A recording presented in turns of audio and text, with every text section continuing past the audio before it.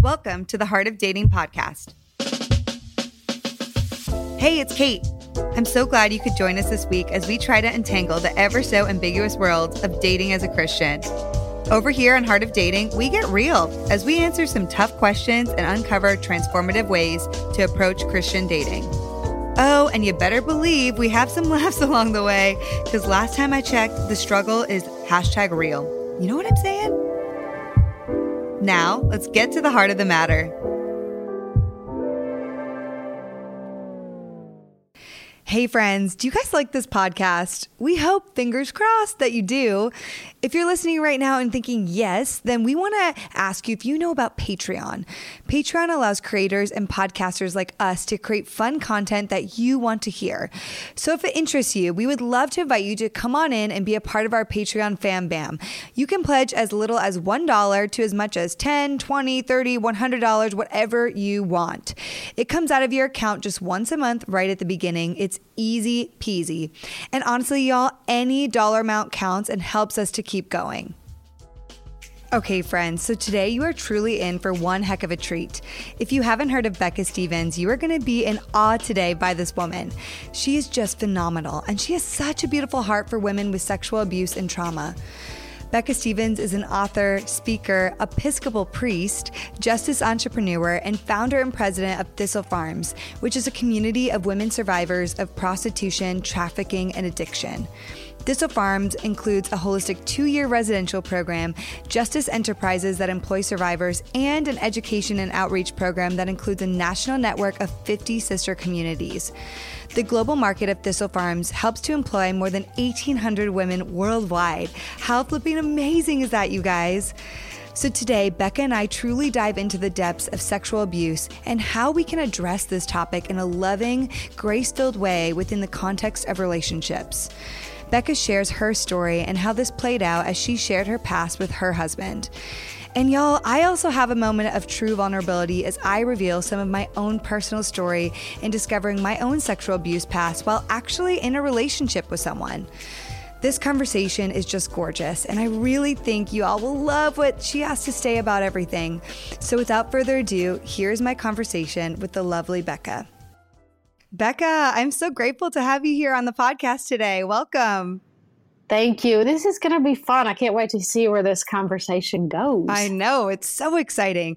And for those of you guys listening that don't know who Becca is, I just have to say this to everyone, that she's such an incredible woman. And you guys are in for such a treat today because Becca, I really and truly have been looking forward to just talking with you. And I just know from what I've heard about you that you have such a beautiful heart, especially for women who've come from, really abusive and traumatic situations. And though this is the first time we're meeting, I want you to know that I truly admire you in so many ways. And so I could not be more grateful to have you on today.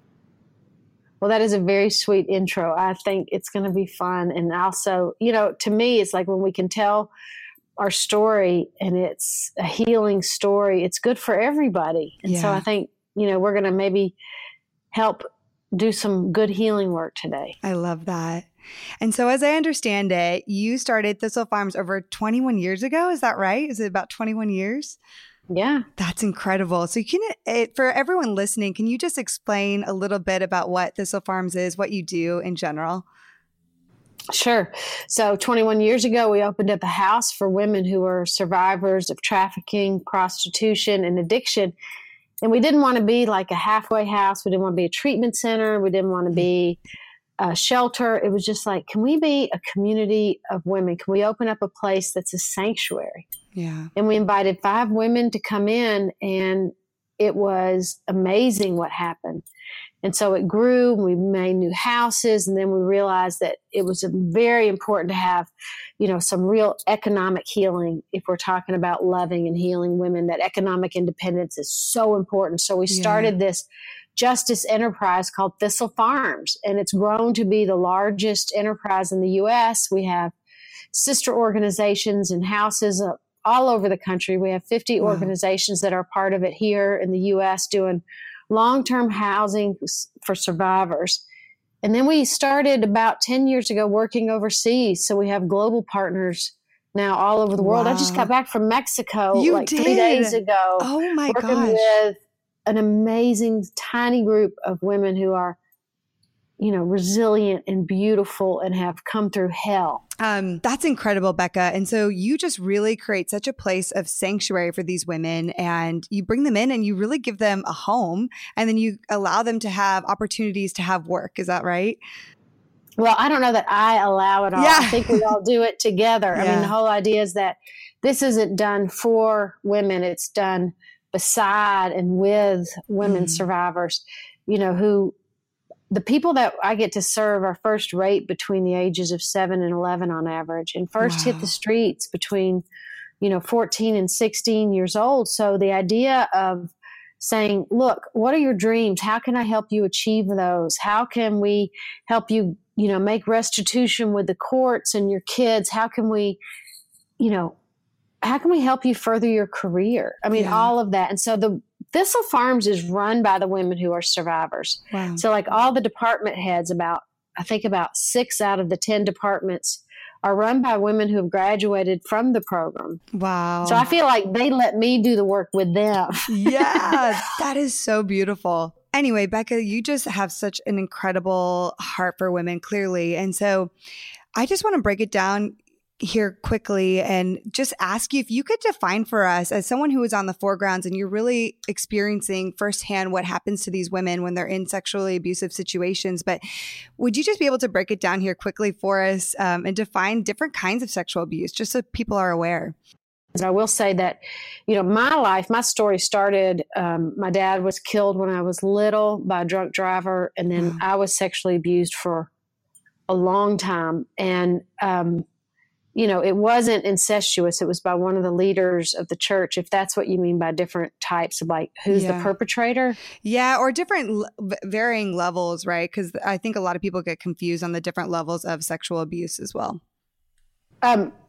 What do you mean by that? I'm interested in what you mean by that. Yeah, well, I think some people actually as well, just in general, from the level of the women that you deal with who obviously have extremely more traumatic situations. But then I think when it comes to obviously bringing it into relationships and into our dating culture, a lot of people actually have had experienced sexual abuse and probably don't even realize that they have.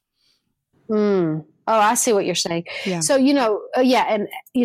one of the areas that I've learned so much in is I'm an Episcopal priest and a chaplain, and I do some work at Vanderbilt University and trying to really understand the rape culture, or date rape, or how people talk about it.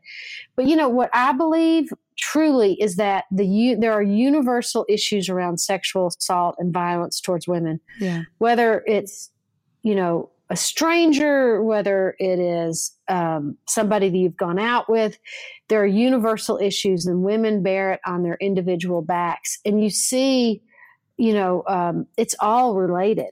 Yeah. There's not really different categories of assault on our bodies. We experience that stress in the same ways. We experience that fear and that terror in the same ways. And it has those ripple effects in all of our lives. So I always try to be mindful when I'm speaking to a group of women about, the survivors of trafficking, addiction, and prostitution, that our stories are not the same, all the women's stories. And they are maybe some, you think my story compares in comparison to your story or whatever.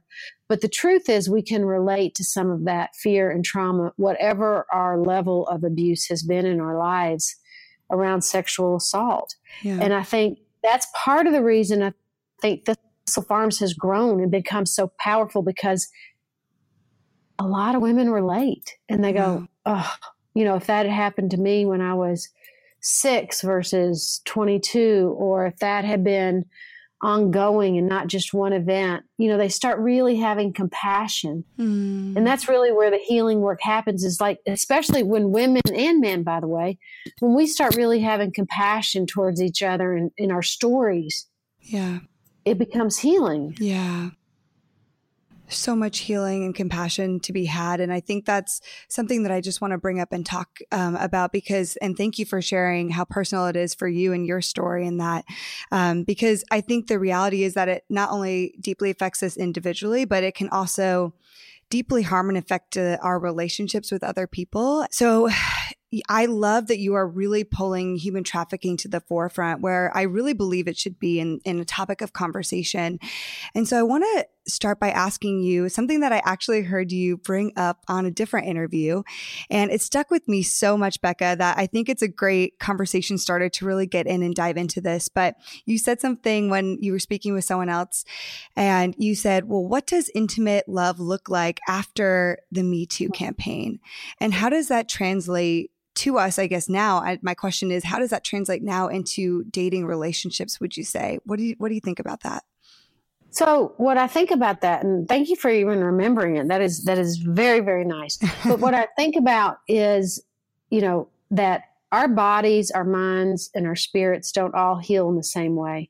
Mm-hmm. You know how the scab will heal, it will scar over, but there's still an ache in the bone. Oh, true. Yeah.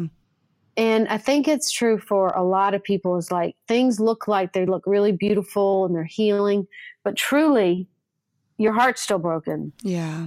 And you bring that into your relationships. And, for the women that I serve for a long time, women will relapse over a relationship before they ever mess up with a drug.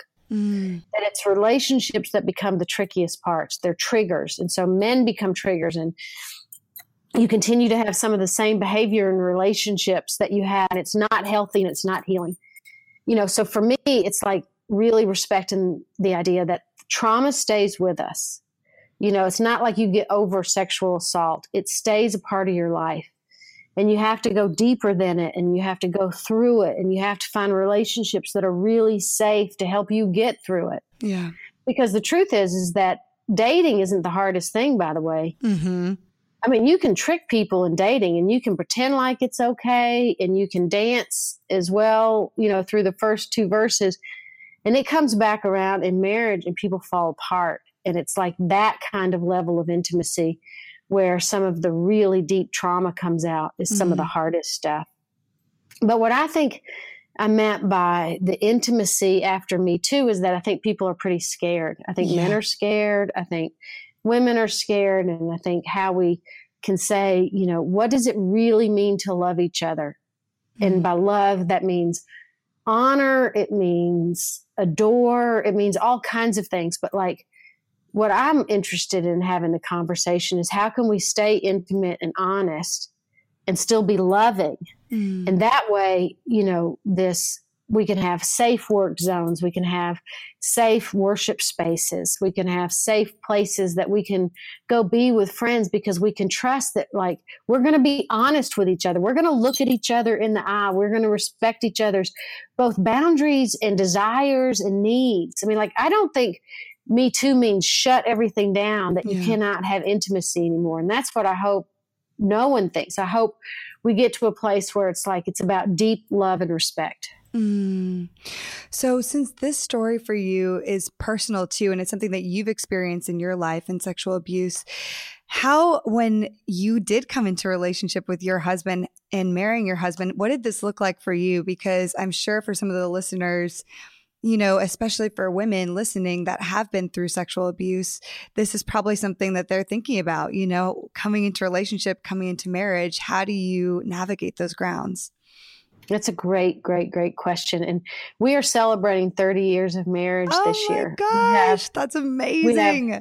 We have the most amazing, beautiful 3 children. We have this beautiful life. He's been a country music writer and singer for years.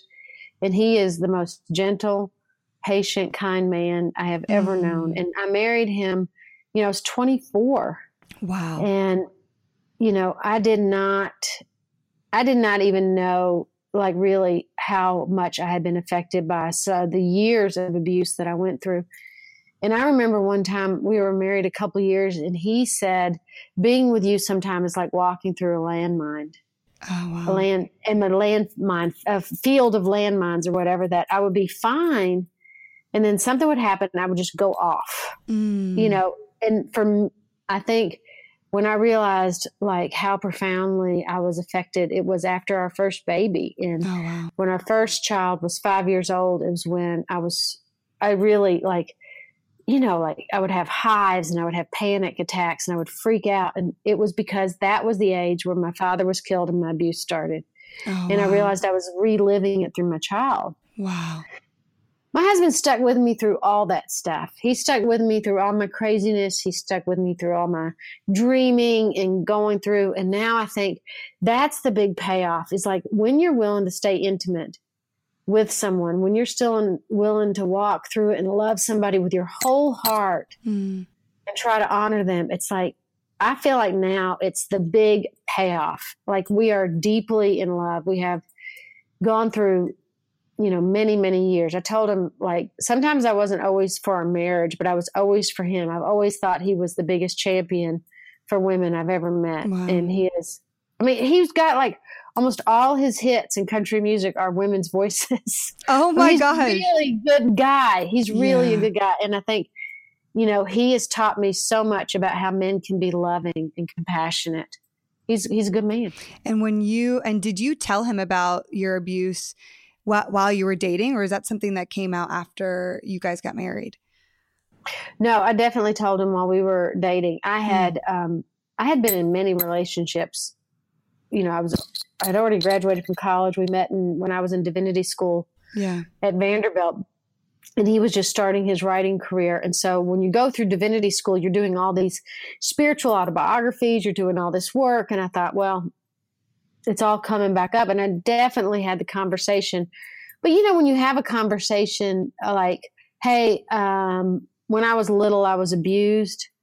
That's really different than realizing like, oh my gosh, she really does have trust issues. And she really is scared at night sometimes, by herself, or she really is really passionate about women on the streets. And she is going to go down there and do this work. Yeah. Like, you start realizing like it really means something. And that's what I've always thought is like when women have that history, it's not going to be something you get over. You're going to incorporate it. And I really want to say that over and over because you're different afterwards. Yeah. It'd be like if you lost a limb, people wouldn't just say, well, I'm just going to pray for you to grow it back. It's gone. Yeah. Like my innocence was gone when I was 5 and 6 years old. It wasn't coming back. Yeah. So I think, for me at least, to have a patient and loving partner is the biggest, hugest gift in the world. And also I think the other gift is, I think we've always been, my husband and I both were like, I don't want to start over. I want to go deeper in this relationship. I don't ever want to start over again. Yeah. And that kind of deep, deep commitment gets you through so much. And so he saw that and he embraced it. And someone else that I've talked to before is like when you're vulnerable with someone, especially with something like this, it's kind of the chance where you're saying, hey, would you hold this gently with me? And would you walk through this with me? And when you're vulnerable about something that deep and that intimate, there just requires so much love and compassion and grace and acceptance, I think, on the other end in order to feel safe. Because sharing something like that, again, it is, to your point, like it's something, and it's going to be probably a long time of rehealing and continuing to just heal from a lost limb, like you just referenced. And so I think that's really important for people to recognize, and especially, I guess, for men too, on the receiving end of that information, to just know, like, to receive this person and not as that this is something that taints them or contaminated them or anything like that. And I think our responses in those situations of revealing sexual abuse is so key, because it can lead us to so much shame and further shame or further trauma, depending on how the person actually responds to our revealing of our sexual abuse past. I think that's a really important point. Like when I think I was about 30 years old when I went back and talked to my abuser and his wife. Oh, wow. I'd started this whole community of Thistle Farms, and it was really important for me to get as strong and do as much healing work as I could do.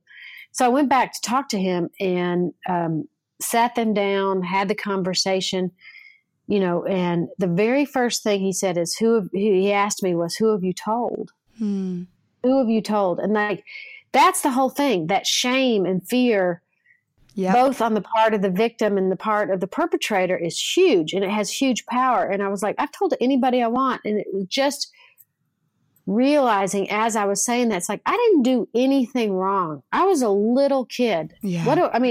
I have shame about other stuff, or I have guilt about other stuff, or I have some regret about some other stuff maybe, but no, I didn't do anything. I was a little girl, probably really grieving her dad, who had just been killed, when this man took advantage of that and, set his sights on me. If women are listening, it's like, there is no reason to keep that story quiet. Yeah. That is not a story to keep quiet. You did nothing wrong. And, for me, it was like,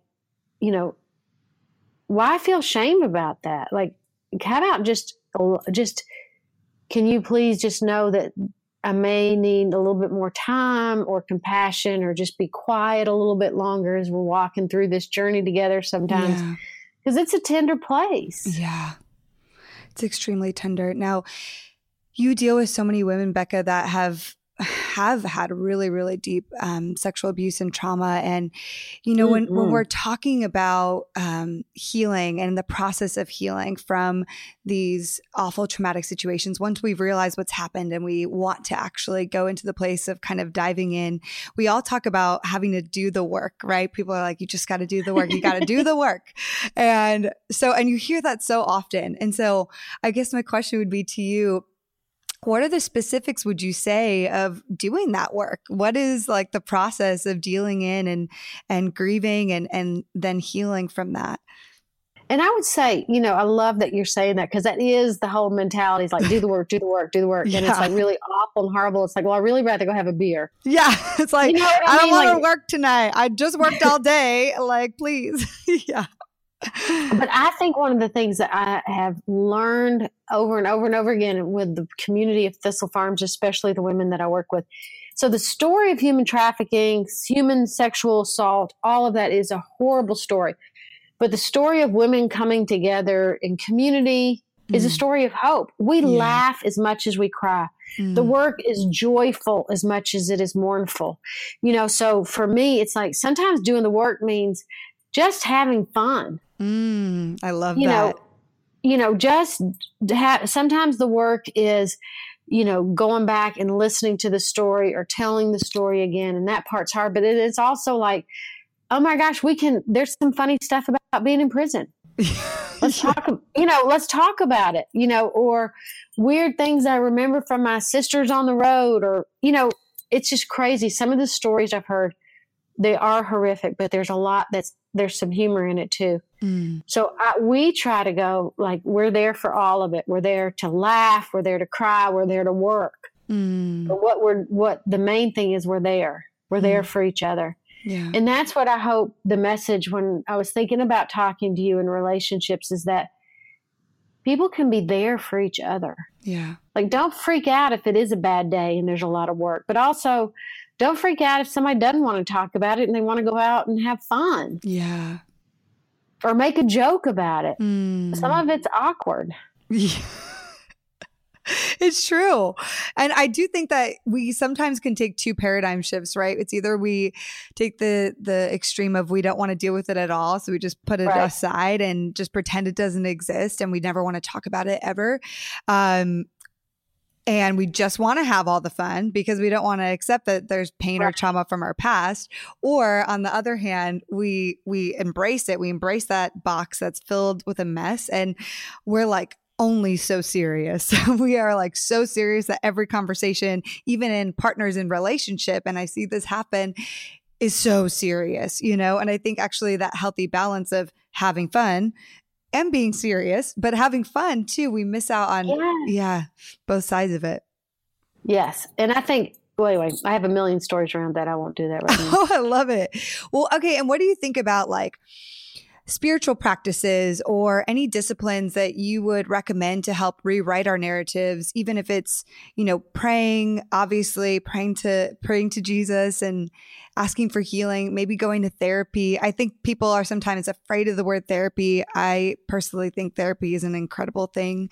But what kind of disciplines would you maybe suggest for people to heal from these wounds? Well, I spent a lot of time thinking about this and putting together practices and thinking about, how to make this make our love practical, ritualistic, daily, so people can get better. Yeah. And so I wrote a book called Love Heals. That's it. That's the name of the whole book. It's a beautiful book. And it's filled with all that. I mean, it's filled with like prayers and images and daily practices and stories, so that people could have a way to say, how can I walk through this? How does love heal through this kind of pain? How does love heal through the creation that's around me? How does love heal over time? How does love heal in relationship? And, what does compassion look like after this? What does forgiveness look like after this? After you've gone through this stuff. And so I hope it's all there in one book, but it took me about 20 years to write it. Oh, wow. Wow. But it's really a beautiful gift book. So people can order it online at thistlefarms.org. You can get it off Amazon. You can get it at any Cracker Barrel. Oh my gosh, seriously. I love it. It's so Southern of you. I am Southern. Can you not hear it? I hear the Southernness. I love it, Becca. My family all lives in Texas, so I got some of that Southern. Y'all. Yep. Y'all. Yeah. All y'all. Y'all, come on, get that book. Yeah, come and get that book. Hey friends, question for you. Are you ready to take our relationship to the next level? Don't worry, this is a good thing. I want to invite you to be a part of the Heart of Dating inner circle. I am so thankful for Patreon because it gives artists and creators the ability to raise funds to do what they do best in crafting amazing works for their communities by allowing you, the fiercest of the fierce audience, to sign up for monthly pledges to support. You can sign up to support this podcast for as little as $5 a month, which these days is equivalent to one hipster cup of coffee. Let's just be real. So what's in it for you? Our Patreon clan will have first access to our episodes, as well as behind the scenes looks into interviews, process, and more. It would mean the world to me if you checked out the Heart of Dating Patreon page so we can together empower others to live their best dating lives. Come on now!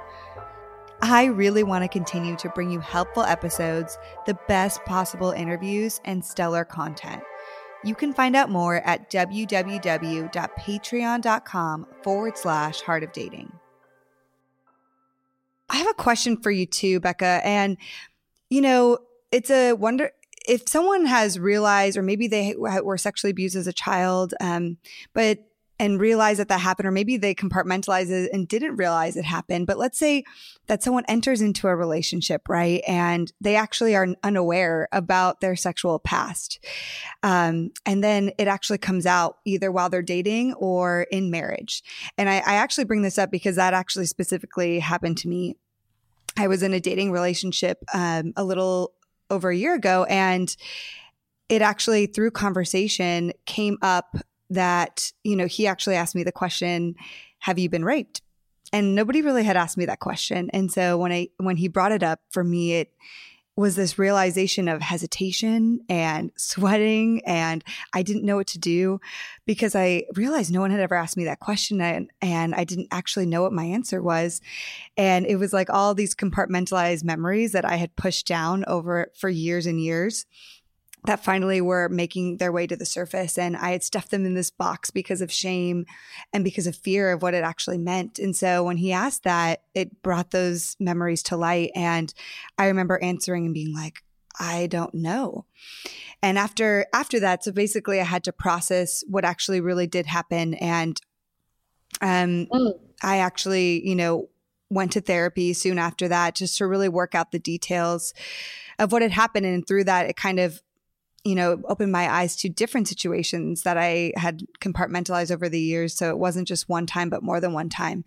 And so my question, I bring that up all to say, is that I feel like that I'm not the only one with that narrative where people have compartmentalized for years and years because of shame or fear, and have put it out of sight, out of mind, right? And so in relationship, when you're in a deep intimacy with someone and dating, or maybe it is a marriage, those things sometimes can get brought up and brought to light. So what would be your advice for people who are potentially dating that are recognizing their sexual abuse inside of relationship?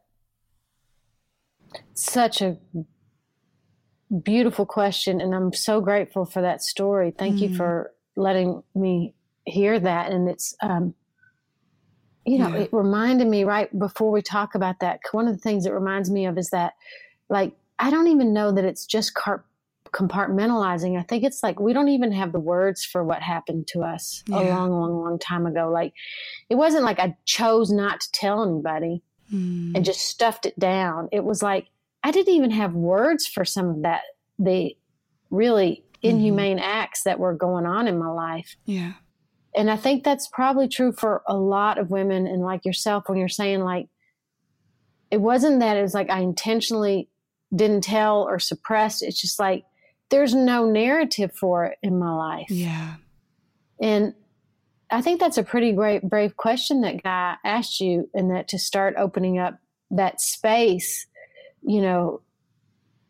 it's hard. And it's like moments of realization and moments of like, wait, did that happen? Or was that a dream? Or did I manipulate that? Or did I, and often you put blame on yourself sometimes too. And so I know that was my story. I put full blame on it.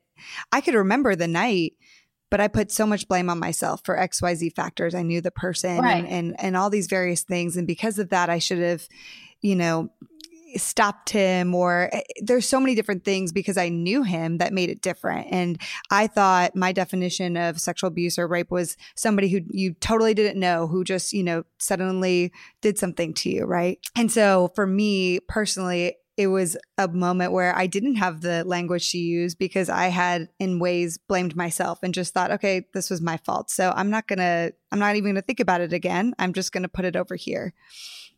Yeah. Mm-hmm. So I think the other thing I think too is that I think perpetrators count on that kind of reaction too, and that way they can hurt more than one person. They can hurt 1,000 people because everybody thinks like, oh my gosh, well that was just me. I should have known better. I should have done this. I should have worked harder. Whatever that thing is that people to do, but it also empowers that person. That's the crazy thing about the Me Too thing, about how many victims come for each perpetrator. It wasn't that one woman was so special to Weinstein. Yeah. It was so many that obviously it was like a flood of people after. And so maybe, I think that that's not uncommon, that if you're willing to use people for your own pleasure, abuse, your own needs and discount them completely and what their needs and what it means to love them. I just wonder about like the wake that men like that leave behind. And you always think if there's 10 women coming forward, there's 50 who don't want to say anything. Right. Totally. And I get that too. I've had, one of the things I've learned growing up is seems like there's no age limit on abusers either. Yeah. And that breaks your heart too. Yeah. But I think I get why women don't want to come forward. It's like you just catch so much from it. But I think if to not come forward in, like you're saying, in an intimate relationship where someone's asking you, means that you don't want to give that relationship a chance. If it is something like where they actually compartmentalize and forgot about it and it all of a sudden comes up, that can be even traumatic, I guess, in ways for the person receiving the information because they're receiving it together and the other person's like, oh, I didn't mean for this to open up this whole box, right? And so do you have any thoughts on how someone, how we could walk that out together, or what your thoughts would be for, a healthy way of healing and stepping forward into the future after that? I think I have a lot of thoughts on that. And one of the things is you don't want anybody to fix you. You're not asking that person to fix you and to let that person know, like, I don't need you to fix me. I'm not coming to this to be fixed by you.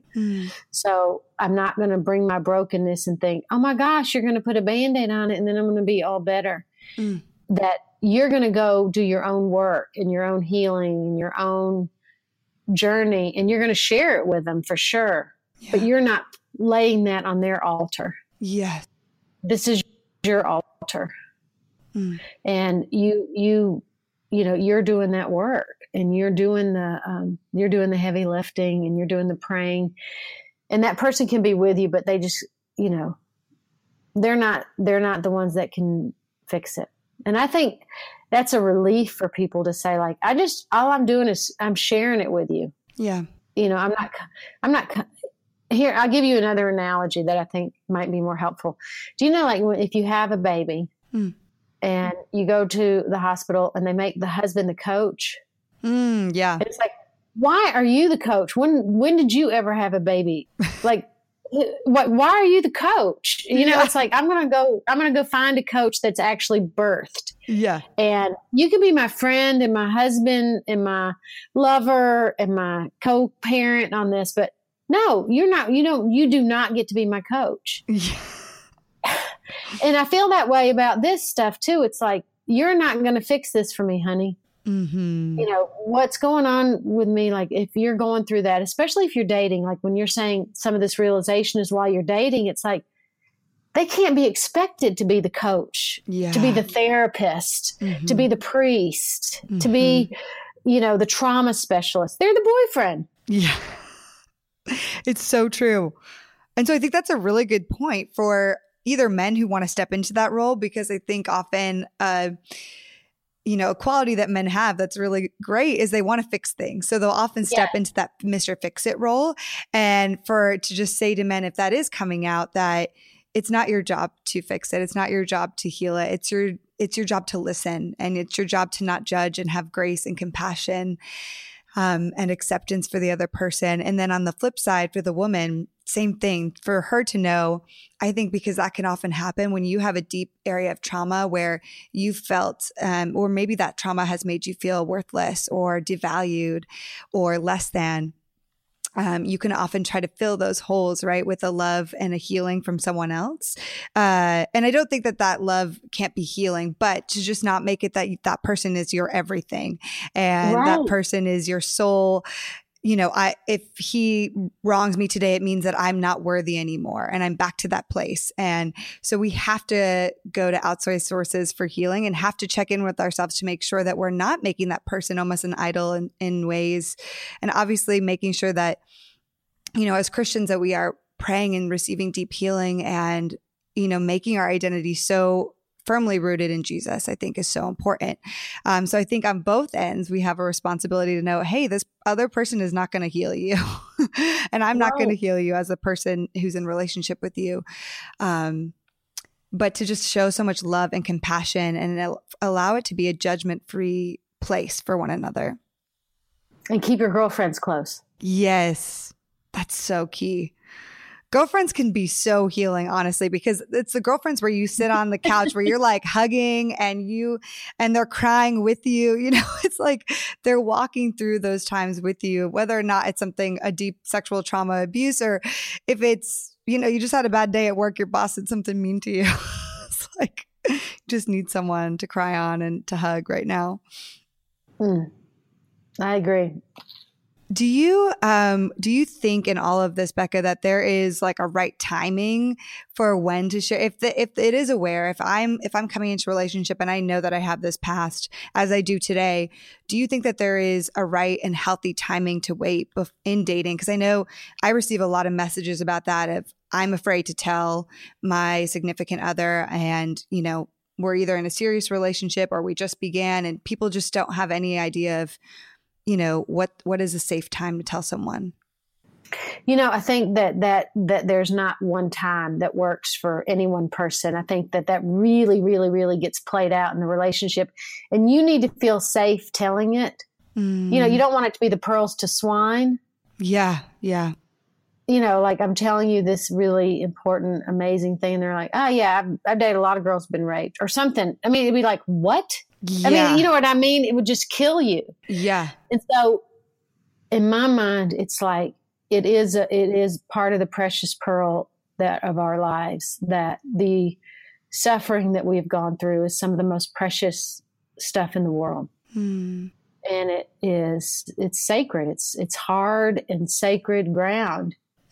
So you need to make sure that you're safe when you're telling it. That's the most important thing.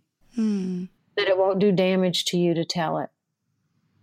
I think it's so important too, what you just said about the, kind of having graceful dialogue around it. You have to be really careful as the other person. We kind of brought that up, but like, yeah, if they're like, oh yeah, I know tons of girls that have been raped. Yeah. It's like, is not the right response. Also not a great response to like freak out. Like, oh my gosh, you have? Oh my gosh, Right. Because that can make you feel like, oh my gosh, I'm freaking this person out. I've done something really wrong, or, it's something to be ashamed of. And so we need to have graceful dialogue. Do you have any picture of what that would look like if I was like sharing that with you? Like what would be something good to say to someone, I guess? If you were sharing what with me? If I was sharing my trauma with you and we were, like in a relationship, someone was sharing a trauma with you, what would graceful dialogue look like to just make the other person feel, comforted and loved and supported and accepted and not judged? I think the main thing is to really be present and listen in the conversation. And that way I can answer, I can respond honestly. And, if, you're saying, look, I didn't even know all this happened to me. And then I started realizing it in this other relationship, and this is what happened. I would hope that I could say, that must have made it doubly hard. To be trying to start a new relationship and be holding on to this old pain. That's really tricky. And you're just discovering that. And I'm so sorry, that you went through that. I think it doesn't hurt when you're having graceful dialogue to focus on the listening, and then to focus on what are the words of compassion you can offer. Yeah. So good. Becca, I feel like we could go on because I just love this conversation. And I found even just it's so healing to talk to you and just your insight. And so thank you for talking with me today about this. And well, I just want to say you have great questions. You have a great platform. You're beautiful. Oh, thank you. I love that we get to see each other while we're podcasting. I wish I'd put my face on, so to speak. You are good, girl. You know what? I could be wearing like pajama bottoms right now. You'd have no idea, right? Right. That's true. It's amazing. Okay, so I want to ask you one final thing that I ask all the listeners or all the guests that I have on here is, what is your final nugget of dating advice that you would give the listeners just on the topic of dating and relationships? My nugget of dating advice, and you're asking somebody that hasn't been dating in a long time. So all I do is live vicariously through my children, like hear the stories and what they're doing. But I would say that, be gentle with people. It's such a fast world, and there's so much social media stuff and people hooking up quickly and, heading out. And it's like, I wish there was more gentleness in it, where I don't mean gentlemanly, I mean gentleness. Yeah. Where we're treating each other like we remember we have feelings beyond all of it, beyond all the snapshots and images posted everywhere. We are fragile people in some ways still. So let's be sweet to each other and gentle. I love that. Becca, you are wonderful. And if everyone, I don't know if everyone listening knew of you before today, so I'm so grateful that you just came on and people got to find out about you and Thistle Farms and what you're doing. And if they want to stay connected to you, how do they find you? And of course, everyone should go get the Love Heals book. And it's a beautiful, beautiful book. But how else could they connect with you if they wanted to? They could connect with me however they wanted to. Go to beccastevens.org. That's the best thing. beccastevens.org. You'll see, all this. I do a daily meditation on social media. You can connect to Thistle Farms and get all the beautiful healing products for your body that you need. Love it. Yes. All the beauty products. It's perfect. Yeah. You're wonderful. Thank you just so much for your time today. You're welcome. And thank you. I hope it helped. Wow, we really just need more Becca Stevens in the world, don't we? I love that today we got to dive into so many different facets of handling sexual abuse and trauma within relationships. One thing I just have to say is that graceful dialogue is so key. Let's be gentle with people. There's no need to freak out when you find out about someone's past. Be kind, listen, and be sweet with your words. Also, Becca says to not be afraid if the trauma comes back up in your life. She says it's not like you get over sexual assault. It stays a part of your life and you have to go deeper than it and you have to go through it and you have to find relationships that are really safe to help you get through it. And y'all, that is okay. You don't need someone to fix you, but if it does come back up, that is normal and you will be stronger dealing with it through time. This was truly one of my favorite conversations. I just hope you all feel as blessed as I do after this talk with Becca. And I also want to just go encourage you to pick up her book, Love Heals, because it's simply phenomenal. I could not be more thankful for your support of the Heart of Dating podcast. I am blown away by your rankings, reviews, messages, all of it. If you want to be a part of our inner circle and support what we are doing, we encourage you to pledge any dollar amount that you want on our Patreon page at patreon.com/heartofdating. Also, if you like this podcast, would you please consider giving us a review? It helps us immensely and we could not thank you more. Until next time, friends.